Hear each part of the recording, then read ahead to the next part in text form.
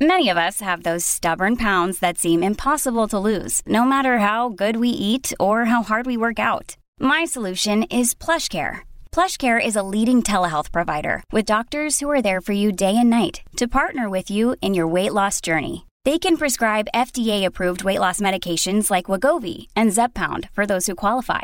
Plus, they accept most insurance plans. To get started, visit plushcare.com/weightloss. That's plushcare.com/weightloss. Hey, it's Ryan Reynolds, and I'm here with Keith, co-star of my upcoming film, If, only in theaters May 17th. Do you want to tell people the big news? All right, I'll do it. Sign up now and you'll get unlimited for $15 a month and 6 months of Paramount Plus Essential Plan on us. MintMobile.com/switch. Upfront payment of $45 equivalent to $15 per month. Unlimited over 40 gigabytes per month. Face lower speeds. Videos at 480p. Active Mint customers by 531.24 get 6 months of Paramount Plus Essential Plan. Auto renews after 6 months. Offer ends May 31st, 2024. Separate Paramount Plus registration required. Terms and conditions apply if rated PG. This is Optimal Living Daily, episode 2685, Prescription for a Bad Mood, Part 2, by Eric Teplitz of ericteplitz.com. And I'm Justin Malik. Welcome to OLD, where I simply read articles to you with permission from the authors, but today being a continuation from yesterday, so I'd recommend listening to yesterday's episode first. That's episode 2684. But if you're all caught up, let's get right to part 2 and continue optimizing your life. Prescription for a Bad Mood, Part 2, by Eric Teplitz of ericteplitz.com. Guidelines for your menu. Here are some general recommendations for things to include on your menu. Number 1, take care of the basics, nutrition and sleep. Sometimes something as simple as eating well, hydrating, or getting sufficient sleep is all that is required to subjugate irritability. Be sure to make regular self-care a top priority. Number 2, exercise or move your body. Just begin. Your mood will likely change for the better before you're even aware of it. As for specifics, find what you like. Experiment. It could be yoga stretches, stair climbing, dancing, weightlifting, gymnastics, or just getting outside and going for a walk. In my opinion, exercise is the easiest, quickest, and most surefire way to overcome a bad mood, assuming number 1 has been addressed. It's something you can do alone, with a partner, or in a group setting. Best to have a bunch of options on your menu from this category to suit every conceivable occasion, such as access or lack thereof to workout equipment, other people or classes, varying weather conditions, etc. In a mere 20 minutes, a miracle can sometimes transpire mood-wise. Number 3, connect. We hominids are social creatures. We crave connection. So, connect. Call a friend, visit a friend, exercise with a friend, talk to someone new, and make a friend. There are few gifts in life like friendship. A friendship need not be lifelong either. A day-long or even shorter kinship created solely through shared circumstance can be immensely valuable. Also, connections need not be limited to other hominids. Connect with a pet, yours or someone else's. Visit an animal shelter. Befriend a member of another species, if only for an hour. Let your mood be transformed through beneficent interaction. Number 4, lift someone else. One of the most effective things on my personal menu for overcoming a bad mood is to volunteer. Specifically, I play music for hospital patients and their families and friends, hospital staff, etc.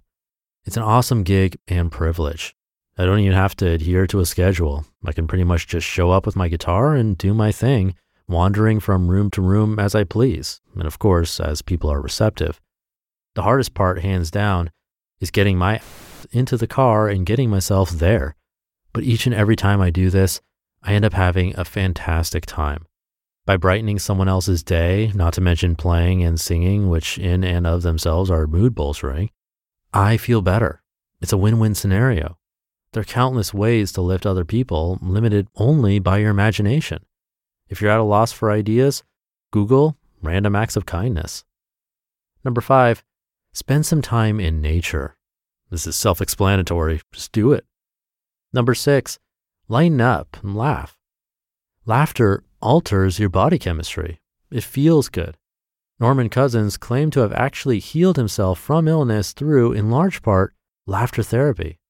Watch Groundhog Day or The Big Lebowski or go to YouTube and find videos suited to your particular funny bone. Number 7, listen to music while doing nothing else. I have a distinct memory from my teenage years of being utterly miserable over who knows what. Okay, I have many such distinct memories, but I'm thinking of one in particular. I was in my room and I sat up on my bed wearing a pair of headphones and put on the Beatles' White Album, probably at a pretty high volume. By the time the first side of the vinyl record was over, I was cured. It felt like I had taken some kind of miracle drug. I'm not sure why this particular listening experience was so powerful, but it probably has something to do with the quality of my attention, and the fact that it was the White Album couldn't have hurt. The music wasn't simply on in the background, though. I was immersed in it. I remember feeling invigorated by the sheer creativity, exuberance, inventiveness, and spirit of these ridiculously talented lads from Liverpool. I'd gone from a 1 to a 10 mood-wise in almost no time. Great music has, over the years, moved me so deeply on so many occasions. It is perhaps the ultimate means of human expression and communication. Without question, it has healing properties. It's powerful, powerful stuff. Number 8, write something. It could be a journal entry, a poem, a song, a letter, or a blog post. Sort out your thoughts. Redirect your attention towards solving some kind of problem or tackling some creative challenge. Alternatively, bake something, draw something, paint something, repair something, or organize something. And number 9, get some perspective. To paraphrase something a friend said to me recently, we're on a rock circling a ball of fire that doesn't even register as visible if you get far enough away from it, not far really by the scale of outer space, and which itself is only here for a short while in the bigger scheme of things.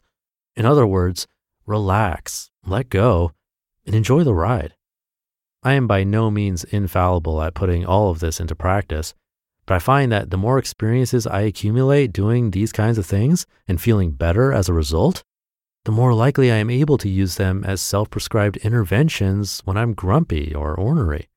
And of course, a bad mood is not a prerequisite for doing any of these things. Make your own menu items staples of your life, and you might drastically reduce the frequency of bad moods to begin with. As Ben Franklin famously put it, an ounce of prevention is worth a pound of cure. Conclusion. Nothing I've mentioned is all that revolutionary. You probably already know all of this stuff, but sometimes a reminder is helpful. That is the whole point of having a readily accessible menu. The mere power of suggestion is often our tipping point into action. Advertisers count on this fact, so why not use the same psychology on yourself, but in your own best interest? In short, by attending to your body and refocusing your attention, you can improve your mood, sometimes rapidly and sometimes profoundly. You just listened to part 2 of the post titled Prescription for a Bad Mood by Eric Teplitz of ericteplitz.com. When you need mealtime inspiration, it's worth shopping Kroger, where you'll find over 30,000 mouth-watering choices that excite your inner foodie. And no matter what tasty choice you make, you'll enjoy our everyday low prices, plus extra ways to save, like digital coupons worth over $600 each week. You can also save up to $1 off per gallon at the pump with fuel points. More savings and more inspiring flavors make shopping Kroger worth it every time. Kroger, fresh for everyone. Fuel restrictions apply. Thank you again to Eric for the post. I'm sure this is fairly obvious, but I'll say it anyway. We're all going to have different things on our menus. For some, exercising could make your mood worse, at least in the beginning, if it's exercise that you don't particularly enjoy, but are just doing it because it's good for you. That's like eating your least favorite food just because it's healthy when you're in a bad mood. Probably won't have the result you're looking for. But if there's a specific exercise you truly love and you always feel accomplished after doing it, that could be a great strategy for you and something to include on your menu. Same with lifting someone else up. Maybe you're a huge introvert and being around people is actually draining for you. Yes, I believe that acts of kindness are great for mood, but depending on your state of mind and personality, it might not be the best fit for you depending where you are. So as with all of the articles that I share here, we have to do a little digging to figure out what it means for us personally. For me, taking care of the basics and possibly, instead of listening to music, actually playing it like Eric, except alone for me, that could help. Same with things like journaling, brain dump style. I'd suggest as you go about this week, think about the activities you're doing and which really give you that boost in mood, then simply add it to your list. And let me know what works best for you. If there's anything missing or if one from the list always helps you out, it's definitely helpful to hear your side. Thank you for doing that and for being here every day. Have a great rest of your day, and I'll see you tomorrow where your optimal life awaits.